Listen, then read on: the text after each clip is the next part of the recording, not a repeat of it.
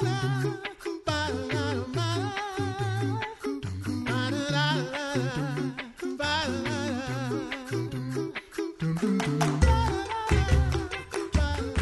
listening to The Coffee Hour. I'm Andy Bates. I'm Sarah Gulseth. We're going to head north today, and I'm very excited. Yes. I am too, actually, because it's a familiar voice. Yeah. But an organization we haven't talked with in a long, long time. So very excited about this. Thanks to Concordia University, Wisconsin for supporting The Coffee Hour. Find out more about Concordia University, Wisconsin at cuw.edu. Live uncommon. So today we're heading up north to talk with our friends at LAMP, and it might be a familiar voice. The Reverend Dr. Stephen Schave is Executive Director of LAMP, new Executive Director of LAMP. Dr. Schave, thanks so much for joining us on the Coffee Hour today. Well, thanks for having me back. So folks might recognize your voice from Mission Field USA and former Director of Church Planting and the city mission here at the LCMS, but the Lord has called you to serve at LAMP. Tell us about LAMP. What is LAMP and the work that you're given to do there? Yeah, sure. There's a lot of parallels to church planting, multi-ethnic ministry, the work that I was doing before, and now it's a little bit more hands-on because LAMP truly does serve in their communities here in northern Canada. It's interesting. Sarah will be happy to know that it was founded by a former Michigan person. Yes. Back in the 60s, Pastor Les Stalky, he was actually a church planter. He was sent into northern Alberta, and to help pay for his mission work, he was also a bush pilot.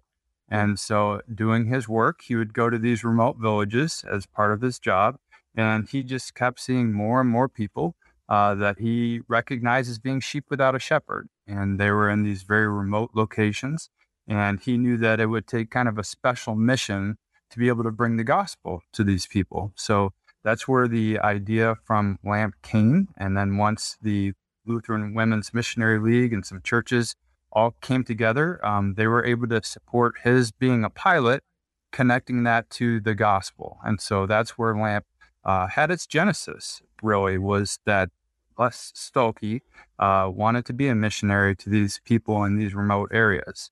And you know, the LCMS hasn't always had that as a strength. Even back in the day, you know, Leah had tried again, Sarah, in Michigan.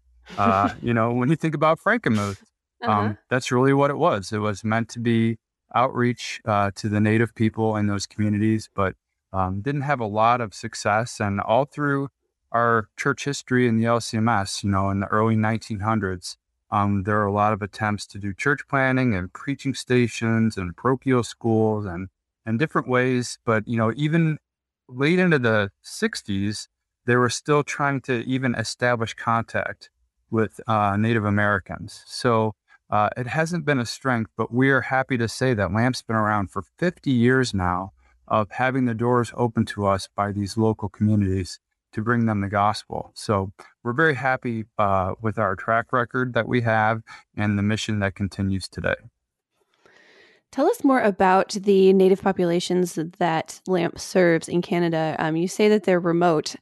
For us, maybe more used to urban locations in the U.S., how remote are we talking about here for the Native populations in Canada? Yeah, so I mean, you can imagine Edmonton, where I live, is actually the most populated city as far north as it is in all of North America. And we're just at the border. So where we're going is like, as you can imagine, places that you can't just drive there. You know, a lot of these places are so remote that that's why it required missionary pilots to be able to go into these villages. So you can imagine if you've seen the Ice Road Truckers shows or the movies or any of that. I mean, that's the destination. That's where they're going. These places are literally in the wintertime cut off from kind of the rest of the world, because once winter hits, everything's frozen over and the roads are completely shut down. So you can imagine they're very isolated. They have very scarce resources. So for them, you know, it's kind of a daily thing that they're dealing with food insecurity. When you think about October for them, it means that they have to hunt and gather and get enough supplies and provisions so that they can make it through the whole entire winter without having much in the way of supplies. And for them also, they have a lot of people that are kind of crowded into their homes, and a lot of those homes are in need of repair. So it's a different circumstance. They don't have a lot of property ownership themselves. So that also makes it hard for people to, they want to establish businesses and jobs. A lot of those challenges that we just kind of take for granted as being a given for us, going to the Walmart or being on the roads and going to work and being able to own our home. I mean, all those things that we typically think of, they have to deal with a lot more challenges. And that's created a lot of this generational trauma that you see in these remote villages and reserves. And then two, you have all those challenges that come with the health and wellness side. So if you do have difficulty with finding healthy food and health care and mental health, you see the results of that. So in a lot of these reserves, for example, the rates of teenage suicide is so much greater than in your typical American city, or diabetes, or cirrhosis of the liver and fetal alcohol syndrome. I mean, those are higher than in a lot of people groups. But again, you just think about the harsh conditions that they have to live under and just how isolated they are. You can understand why. Hmm. So in your time there, you're fairly new Yeah. to this position. What has it been? 2 months? Yes. A month? Yeah. A couple months 2 now. months? Yeah. What have you been learning? Obviously, you've been learning a ton about the people you're serving. Um, what have you been learning? Have you had a chance to meet any people? I know that you've only been there a couple of months. Are you up in the sky yet, flying in any of the planes yet? Just a little. And I mean, COVID, obviously, with the restrictions has kind of made everything, like, for you guys to, most of it's meeting people remotely still. But trying to get to know folks and really sitting down with our missionaries that serve on a regular basis. They do a wonderful job staying connected. Same thing with our volunteer teams, having conversations with them about what do we want to do for bringing Christmas packages again into the reserves, and what did we do over the summertime with our backpack project to bring hope and, care to people still, even though we can't be in community. And we're making plans, God willing, that there'll be some winter trips, especially looking forward to some spring and summer trips again. But man, I just can't say enough about the strength and resiliency of the people that we serve. Um, Even in the midst of these challenges, to see the joy that they have, the family bonds that they have, that they continue to want to hear the good news of Jesus Christ. They're so excited to have mission teams. I mean, just, I've seen the pictures too, Andy, the anticipation I have of looking at the joy in the eyes of these children. I mean, the very first thing that they ask you when you show up there is, when are you coming back? They're so excited to have people come and bring them the good news of Jesus. And they just hug on you and love on you. And, the people are so welcoming and keep inviting us back. I mean, that's what makes this such a wonderful ministry, is just how receptive people are and how they're just, starving to hear this good news of Jesus. You mentioned COVID restrictions impacting your ability to travel and visit the indigenous people that you're serving. How has COVID impacted these people groups?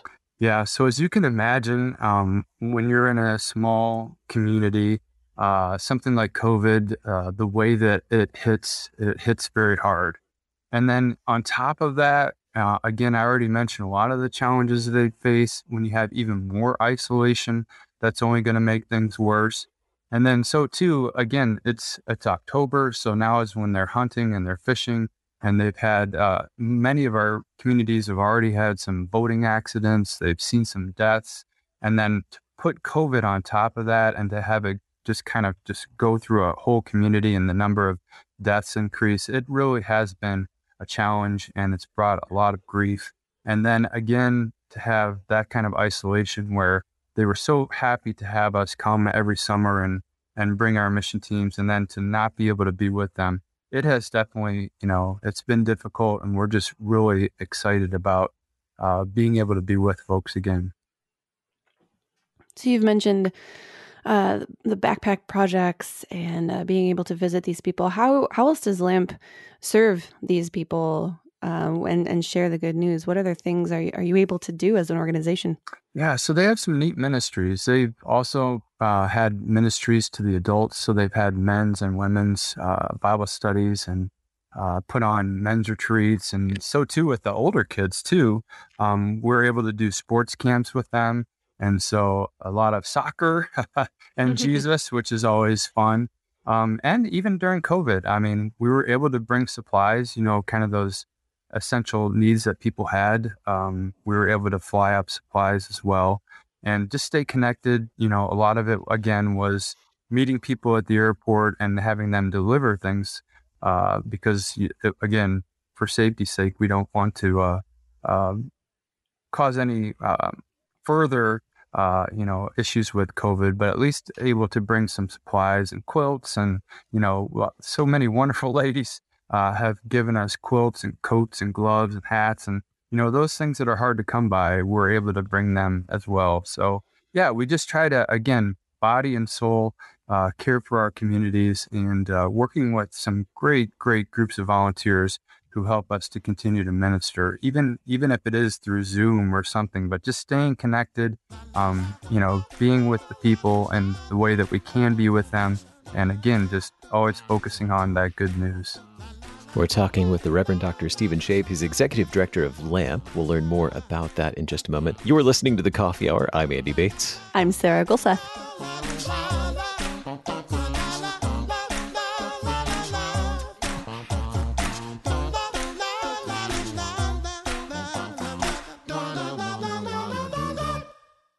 You're a miracle. You know that, right? A living, breathing, one-of-a-kind miracle. You were created to stand apart, to share your gifts in the service of others, to make an uncommon impact in a common world.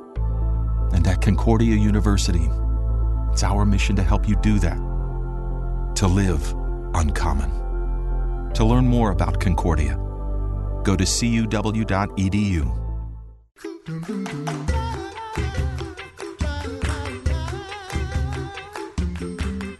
Welcome back to The Coffee Hour. I'm Andy Bates. I'm Sarah Gulseth. Today we're talking with Reverend Dr. Stephen Schave. He's Executive Director of LAMP. We're learning about this outreach to indigenous people, particularly in Canada. And Steve, earlier you were sharing with us how you've been learning about the people that you get to serve alongside with and the people you serve with LAMP, and fairly new to this position. Prior to your serving as Executive Director for LAMP, there was news this summer about residential schools and the indigenous people of Canada. Tell us about those stories and what you've been learning about that. Yeah, sure. And this really did have a huge impact on me, just in consideration of this position. Throughout the summer months, I was hearing these stories about residential schools. And again, this month in November is a month that we remember the Native American heritage. And, we also connect November, obviously, with those pilgrims that were with the Native Americans at that first feast. And there's a lot of tragic history from that point on. And one of the things, growing up in the Midwest, I had never even heard of residential schools, and especially here in Canada. And what I discovered was the stories coming out was that they were finding mass graves at these residential schools, and they had a lot of children in them. So I wondered what happened with these residential schools that I was unaware of. And basically, children were taken from their families, and then they were sent to these boarding schools to live, to be kind of enculturated, to be educated. But far too many times, the conditions were terrible.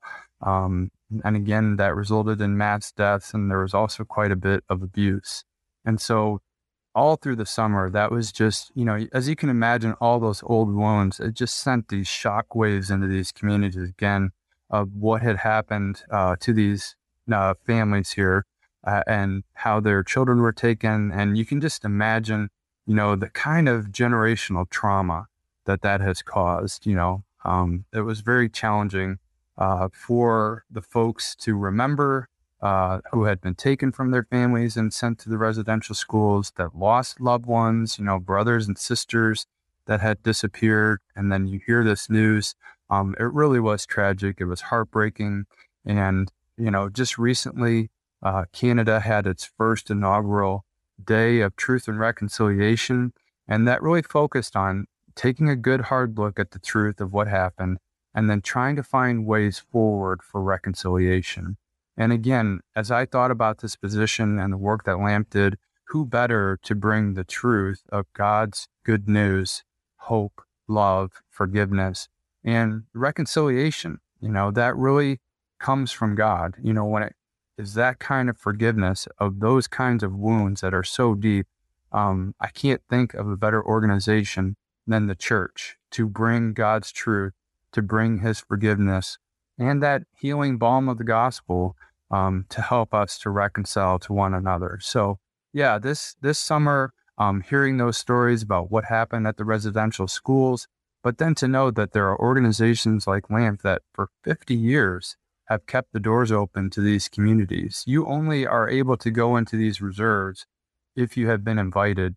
And that invitation has been extended to us year after year because we have these relationships with these local communities that have always been built on a mutual love and trust with one another. And so we are just in a very unique position that we can work through local churches to continue to bring about that healing. How have you seen the impact of all of those stories that were brought to light this summer?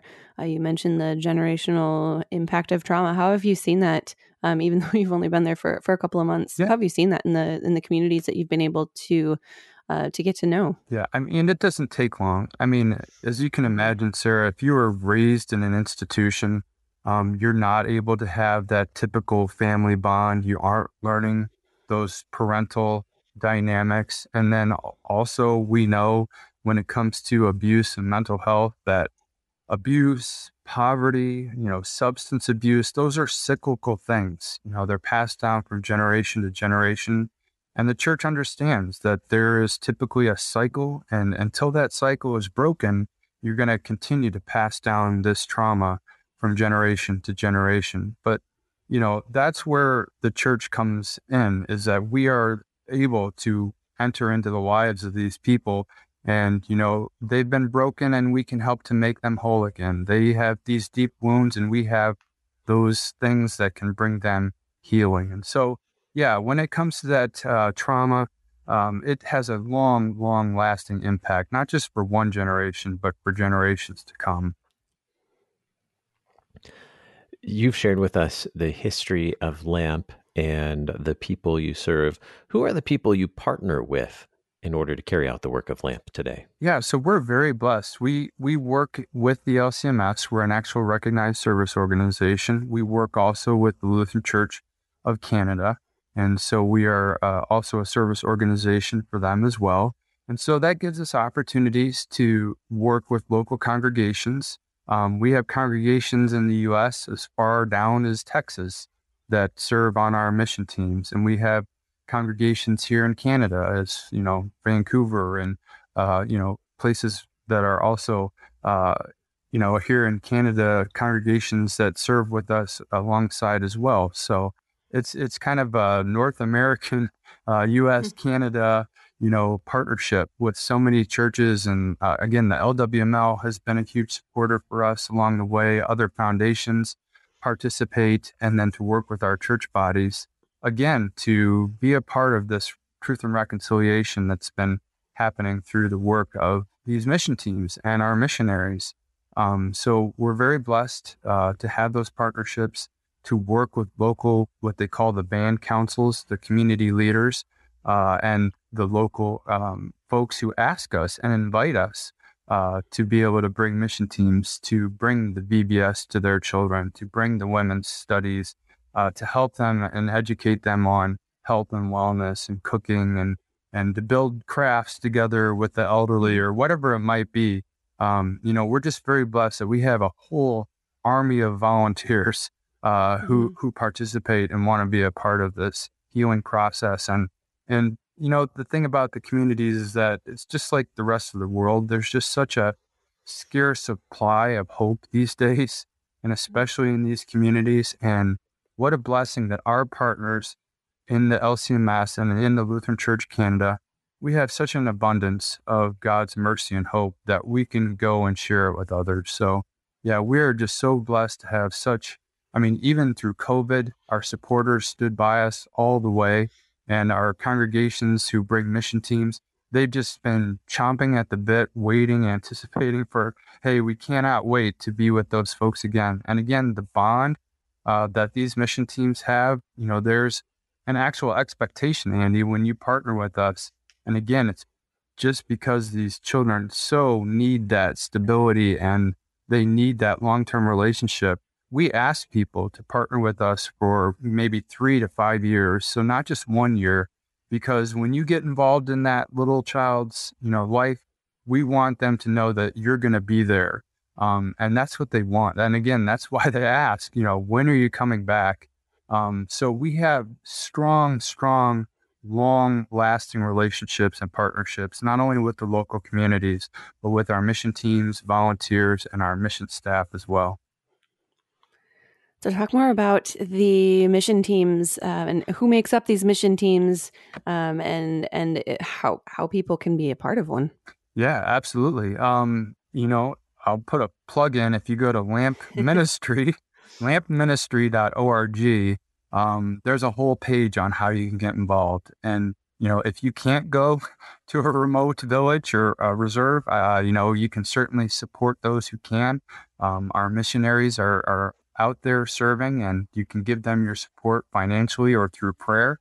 But yeah, if your congregation wants to have the mission adventure of your life, and again, I cannot express how many times people have said, I've gotten so much more out of serving than the ones that I've served. It is just such a joy to be around people who so desperately want to hear this good news. These children who want to have this love and support from people. You can have a mission team. There's a orientation process that we take people through because we want you to be the best missionary that you can be. So we give you all the tips that you need on how best to serve in a multicultural environment. And we take you through the training on kind of the do's and don'ts about working in these communities. And, it's a commitment then for a few years. But yeah, we are right now serving in about 40 communities, but we do need missionary teams from congregations, and it can be anywhere in Canada or in the United States. So we are certainly open and willing to working with new teams, and we'd be excited to help you to be a part of that. Do you have to have a pilot's license to volunteer with that? And even that, I mean, it's just funny, like technology, you and I are like 1,500 miles apart and we're having this conversation, but even with flying and aviation, there are more options, right? So you don't panic that you're going to be stuck in this single engine little puddle jumper. There are plenty of ways to get teams up there now, but yeah, mostly our missionaries are the pilots, and that's because they kind of hop from community to community. But yeah, when you send a mission team, expect your nice typical airline, and we'll get you the rest of the way. But you don't have to be a pilot, and you don't necessarily have to go on some tiny little plane either, Andy. But that's the best part. We do have somewhere in the summer you can still drive in. It's all good. But we'll be happy to take you up in the Piper Lance whenever you want. Yes. Well, you mentioned summer roads being open, and you referenced this earlier as well with winter upon us, how that impacts the people you serve. What are the needs in the coming months for the indigenous people served by LAMP? Yeah, I mean, again, just from a spiritual sense, as you can imagine, if you're cut off, if you're isolated, and you're living in just bitter, brutal, cold, long bouts of darkness, what would you need the most? You need hope, and as I think about us getting prepared for bringing Christmas packages, it's not just the gifts, Andy. the thing that they remember the most, it's just incredible. The children, I heard a story about in a camp for sports. I think it was a Frisbee. All the volunteers signed their names on this Frisbee, came back 10 years later, and guess what this little one, now teenager, brought up with him to show them? He held on to that Frisbee because people cared about him and loved him. And, those little things, I mean, I cannot tell you how much we take for granted that they cling to those things. They are so excited that somebody cared enough to come to the remote village where I live to tell me about the love of Jesus. And so they need the quilts, they need the hats, they need the gloves, they need the daily provisions because it is scarce supply. But man, what they need the most is to know that there are people out there who love them, people out there who care about them, people who are out there that want to have a long-lasting relationship with them because they matter, and people who can be there to continually tell them that they've been created in the image of God and that God will never forsake them. And no matter how dark things get, there is this light that outshines it all. And no matter how much you might feel alone, there's always going to be a Christ for you. He'll always be with you. And so, yeah, there are definitely a lot of harsh winter needs physically, but when I think about what we have to offer as the church, it's that hope, it's that joy, it's that love, and that's continuing message of the gospel that will get them through the dark times. Steve, can you point us to the website again? What's the website to learn more about LAMP? Absolutely. We're here at lampministry.org, lampministry.org, and you can find out about our mission. You can find out about how you can support us and pray for us. And you can take a look at the map, Andy, and you can pick out, here's the community I think God is calling you to serve. So you can find out, too, how you can also be a volunteer missionary team. And we would absolutely love to have you. And again, for me, it's more about being able to see how it impacts your life when you volunteer with us, because I am just blown away by how many people that we have that have been involved with LAMP for literally decades, because they have just absolutely fallen in love with this ministry. And so again, if you go to lampministry.org, we would love to have you as a part of our volunteer group. Our guest today, the Reverend Dr. Stephen Schave, Executive Director for LAMP. Thanks so much for being our guest today. Absolutely. Thank you for having me. And it's great to hear from you guys again, even all the way up here. You've been listening to The Coffee Hour. I'm Andy Bates. I'm Sarah Gulseth. The Coffee Hour with Andy and Sarah is a production of KFUO. To support the Coffee Hour and KFUO Radio, visit KFUO.org. You can also text KFUO to 41444 or send an email to gifts@KFUO.org. And you can call us at 800-844-0524. KFUO. Christ for you, anytime, anywhere.